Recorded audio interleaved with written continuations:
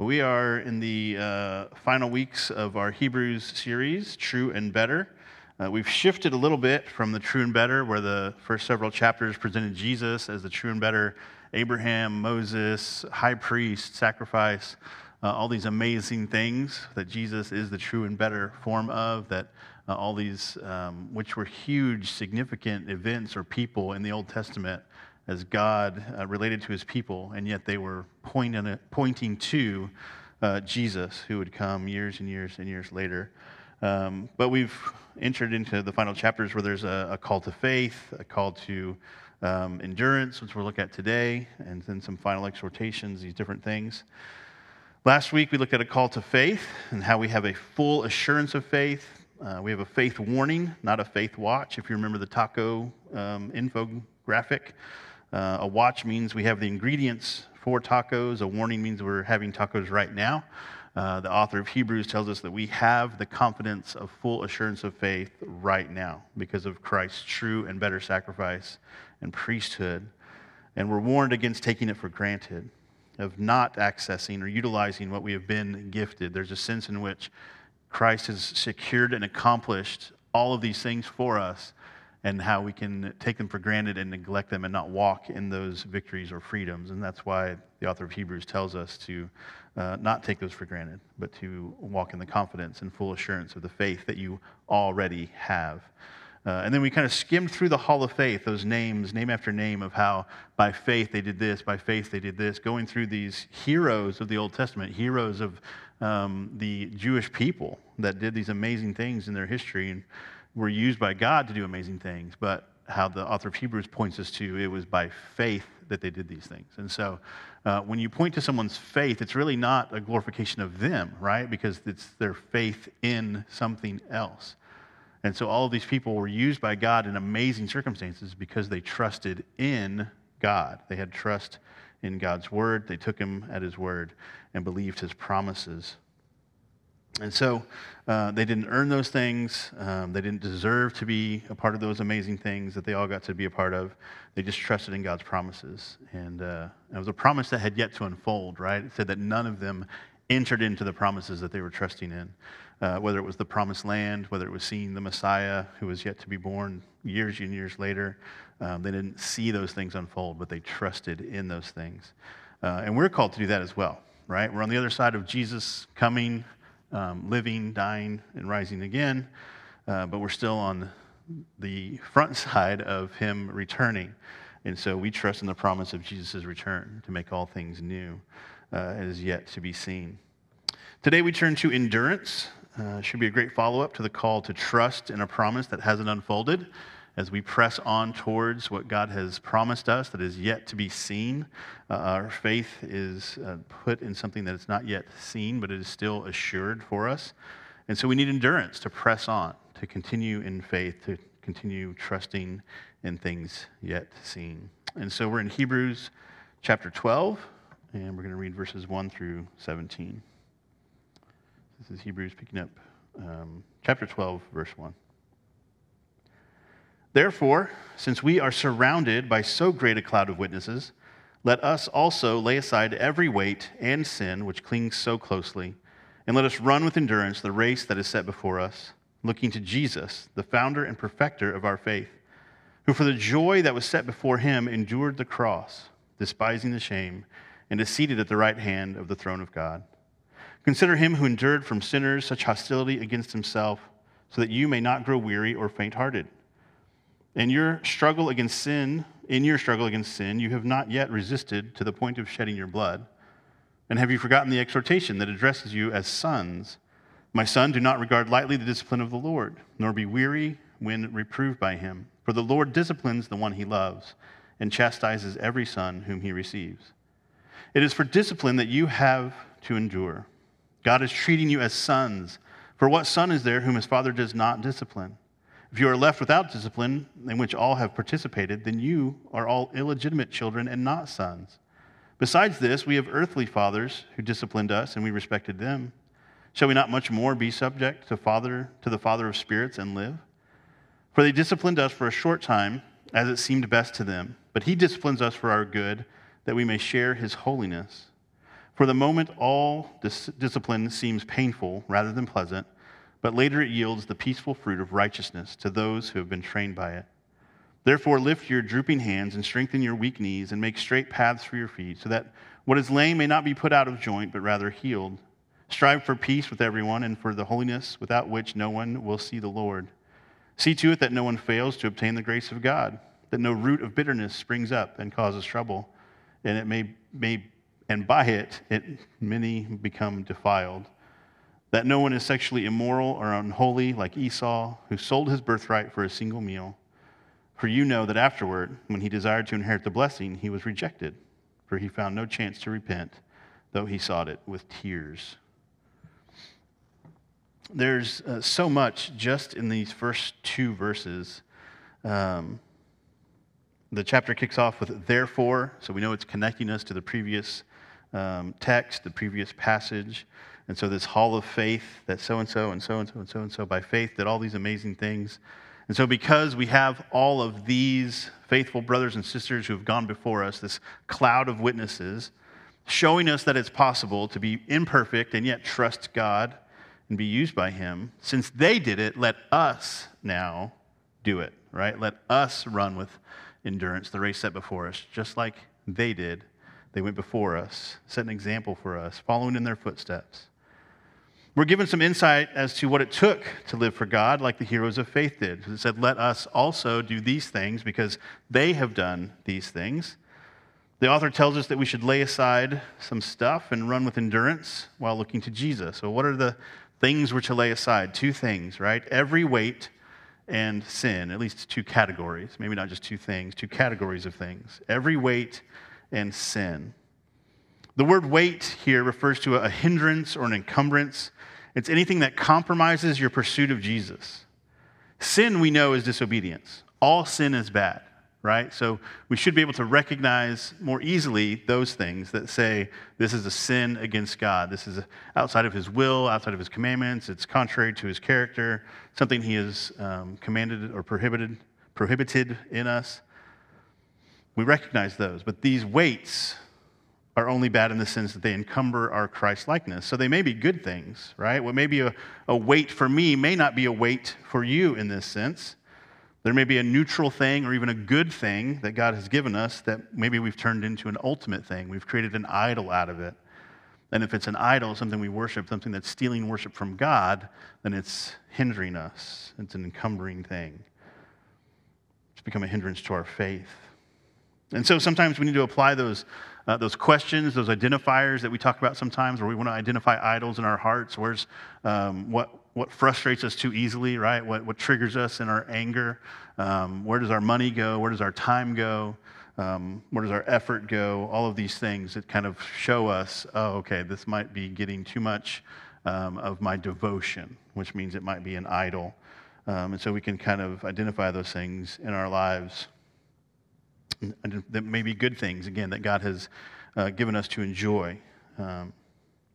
It sounds easier than it is if something has become a habitual sin or an idol in our lives. A besetting sin is another way to translate that.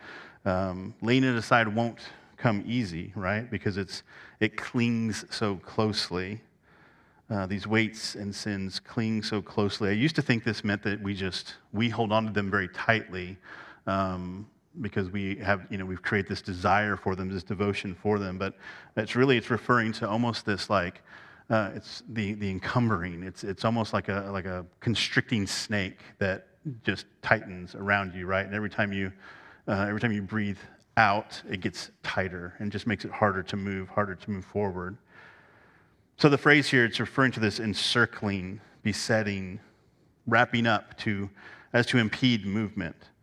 And they don't ever let go of us, right? That's not part of the process. It's up to us to set them aside, these weights. But it's not impossible. I recently watched some American Gladiators documentaries. One was labeled the unauthorized documentary on American Gladiators.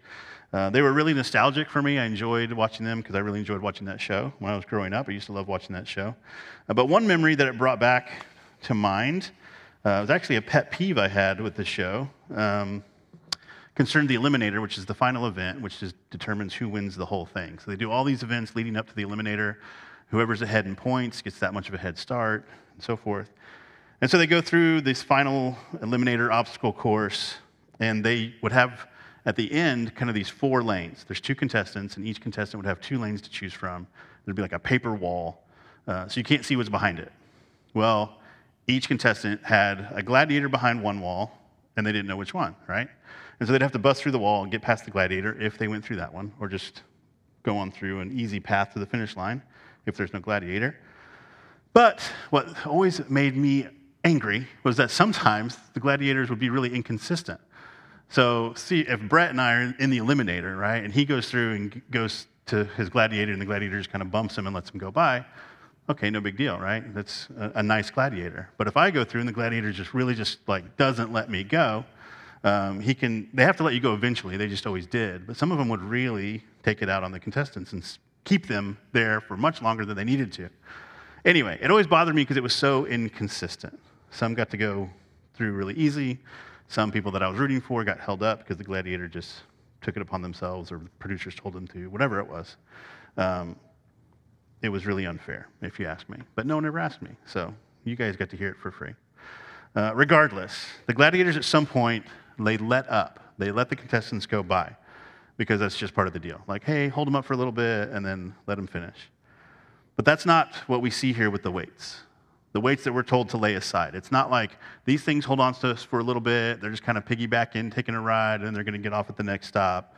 They are on us forever unless we set them aside.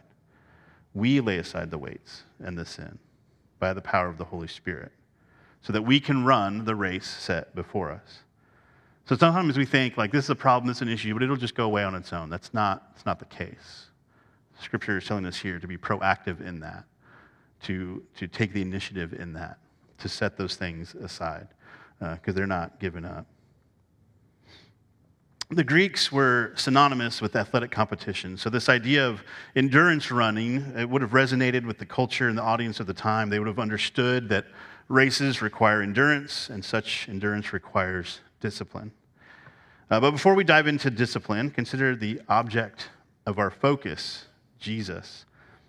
One commentator noted that this is the incarnate Son we're to look at, or fix our eyes on. Your translation may say, fix your eyes on Jesus. We're not to consider or contemplate just the divinity of the Son of God, the second person in the Trinity. We are to fix our eyes on, consider the example of Jesus in the flesh who went before us, who lived a life of faith as a human, as the God-man.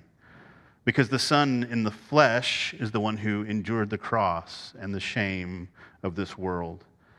Before sitting at the Father's right hand, he was mocked, he was ridiculed, he was spat upon. He bled, he suffered, he died.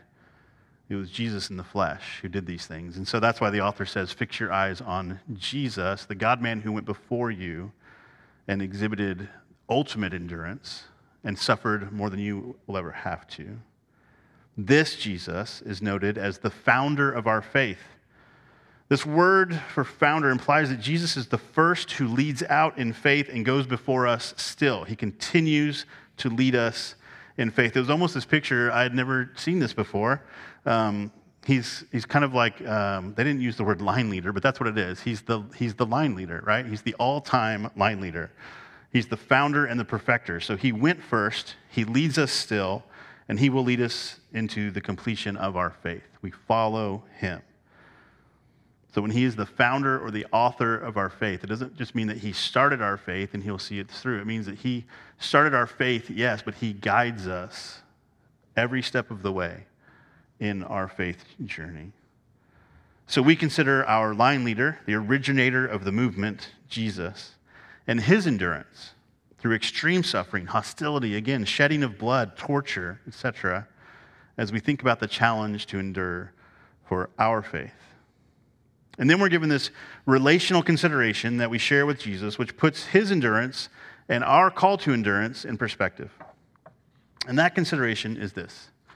We're to consider our Father in enduring. Jesus is the Son who endured far more than we will ever have to. The author tells us that focusing on Jesus and his ability to navigate all of this keeps us from growing weary or faint-hearted. So if we're tempted to grow weary or faint-hearted, which is natural, we're to focus on Jesus and his example, his going before us, and how he endured much worse than we did and endured much more than we ever could. Typically, the cliche in pop culture is the hero clinging to a picture of their family as a reminder of their why, right? It's my motivation, whether it's the fighter pilot who puts a picture of his sweetheart or family in the cockpit or whatever. It's a motivation from the standpoint of do it for them, right? Your family that is relying on you, your motivation. But here in Hebrews, it's look at the hero and Savior who has gone before you. Remember how he endured far worse than you'll ever have to in obedience to the Father and out of love for you. Let that be your motivation. Almost this sense of don't squander what Jesus has accomplished for you. If he can do it, then you can do much less than what you're being called to do. We're not enduring for someone else in this sense, but because someone else endured for us and paved the way, we can endure. Consider other movements throughout history, even maybe the civil rights movement, how many press on for those coming up behind them, kind of this motivation, right? This is my why. I'm doing it for those who are coming up behind me. But many press on for those who went before, right? Don't squander what they have accomplished for us, what they have gone on and paved the way for us. We follow in the footsteps of those who have set an example for us and endured much harder things than we have. That's the exhortation here in Hebrews 12. Don't squander what has been fought for and secured and achieved for you in Christ to this point. In Christ, the victory has been secured. We press on in confidence of his finished work. Then we're given a relational reminder about being addressed as sons. This is a huge deal. Note that throughout Scripture, God reminds his people of his credentials and or his relationship to them before he commissions or commands them to do something. He reminds of his covenants, his power, his divinity, his authority. Sometimes he reminds them of what he has done for them in their family's history or their nation's history. Remember, the new covenant says he will be our God and we will be his people. One aspect of this dynamic is our sonship to his fatherhood. God treats us as sons, and this is not to say that daughters are not important, but contextually, during the time that this was written, sons received full inheritance, right, or full adoption into the family. And so when we say sonship, it's not saying like daughtership is not important. It's saying the definition of sonship at this time was better. Like, it includes more. And so, ladies, you want to be a part of this sonship. Doesn't mean that you're sons, doesn't mean you're boys, whatever. It means that you are given the full inheritance and blessing that comes with sonship, according to those definitions. God treats us as sons. So all of the amazing blessings of inheritance, full adoption into the family that sonship brings, but also it brings a sanctifying and maturing relationship, which includes discipline. It's not just all the riches and inheritance and blessing. It's, I'm going to mature you. I'm going to discipline you. I'm going to continue to shape you into the image of Christ. In fact, we're told that discipline is a sign of true sonship, because what father does not discipline their children? Verse 8 says that if we're not disciplined by God, we're illegitimate. We're not even sons at all if God doesn't discipline us. Consider your earthly fathers, we're told. Ideally, we respect their discipline, which, though imperfect was imperfect and temporary, but well-intentioned. How much more should we respect the true and better, so to speak, discipline of our Heavenly Father, who definitely disciplines us for our good, which is Christ-likeness, so that we may be holy as he is holy. So when God disciplines us for our good, he's making us more like Jesus, into the image of Christ.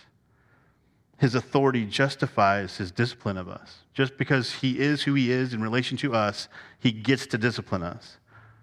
But his fatherhood helps us to appreciate his discipline. When we understand and believe that God is for us, that he loves us, that he's relating to us as a perfect father should, then we believe that his discipline is the right thing, and we might appreciate it a little, maybe.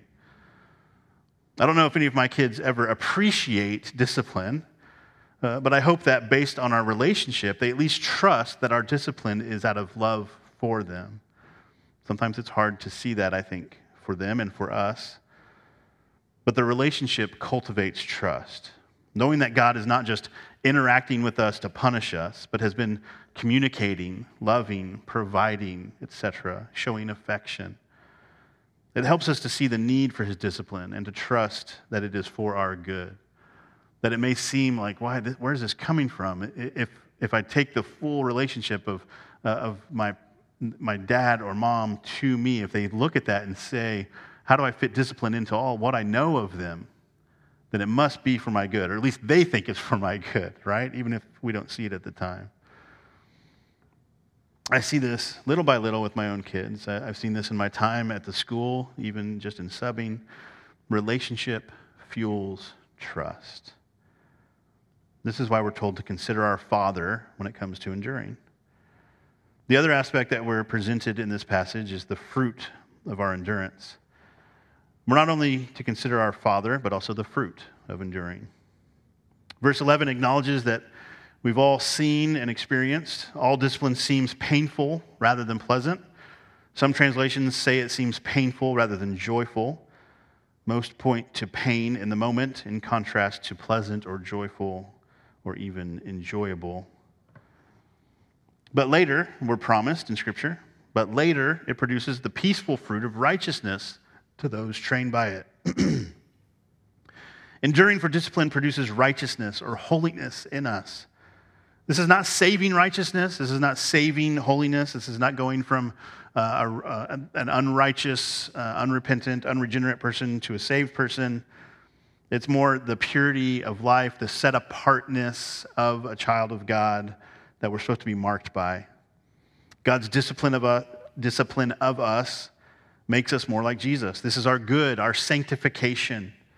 And you can test discipline's genuineness by assessing the peace that accompanies the holiness. We see this right here in Scripture. When we truly embrace the Father's discipline and are trained by it and changed by it, we reflect his character back in peace. I would think you're all familiar, or maybe it's just in our house, with kids apologizing in a very insincere tone.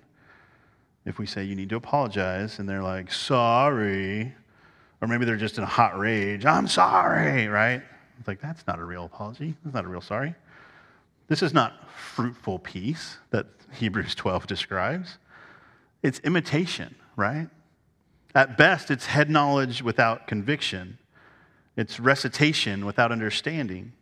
At worst, it's a mockery, an act of indignation. I'm not sorry. I don't want to be sorry. I don't think I need to be sorry. This is not what is being described here in Hebrews 12. What the author is pointing us to is genuine. It's the product of a changed heart and mind. You might be able to pretend to endure by faith, but you cannot fake the peaceable fruit of righteousness. That charade will falter. It'll fail at some point. The real deal takes time. This is why endurance is such a priority in our lives, because it takes a long time to see fruit grow. It takes a long time to see evidence of something that is taking root, often invisible to what we see with the naked eye, and then eventually we see the growth, even though God is doing things that we can't see under the surface. There's no fast forward. There's no shortcut. In April, I think it was April of this year, at the London Marathon, there's some footage online. It's a pretty short clip. There's a man who, right after the race starts, he sprints to the front, and he leads the entire race, the whole field of racers, for like 10 seconds. But I think he did it so he was like, for 10 seconds, I was winning the London Marathon, right? I was leading the marathon. This is what faking endurance with God kind of looks like. You might look impressive for a brief time. If someone were to take a snapshot of that moment, look, they're out in front of this long race of all the people they're ahead of. But time will prove or disprove the fruit. Only actually doing the hard work will train you in endurance, and it's not for our glory anyway. The guy who ran to the front was doing it, obviously, for his own glory. True endurance for the Lord will bring glory to his name and not ours. So let us set aside every weight, the good, the bad, the indifferent, whatever hinders our pursuit of Jesus, and every sin which leads us away from Jesus so that we might run the long race set before us with endurance. Let's pray. God, thank you yet again for the truth of your word, the amazing encouragement that we have to point out sometimes things that we just don't consider but are so simple yet so profound that you've called us to a life of endurance. And who are we to think that we can just not train, not to discipline ourselves, not experience your discipline and be trained by it, and then just hop in the race and run it the way it's meant to be run? So we thank you for your reminders that the life of faith, even though we have this eternal paradise promised to us, until you call us home, we're in a marathon that takes endurance, training, discipline, and godliness.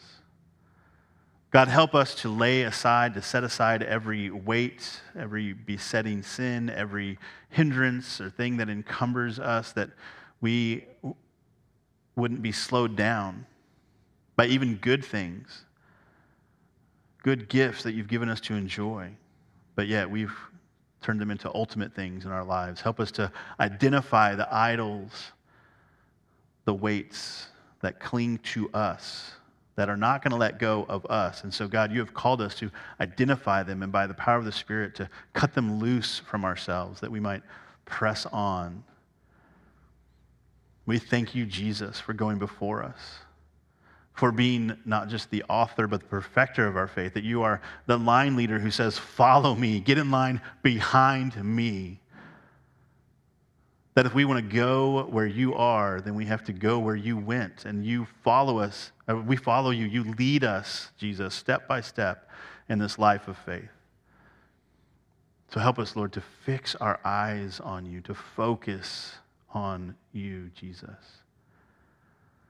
That whenever we're tempted to grow faint or weary of this life of faith, we would consider what you endured for us unjustly.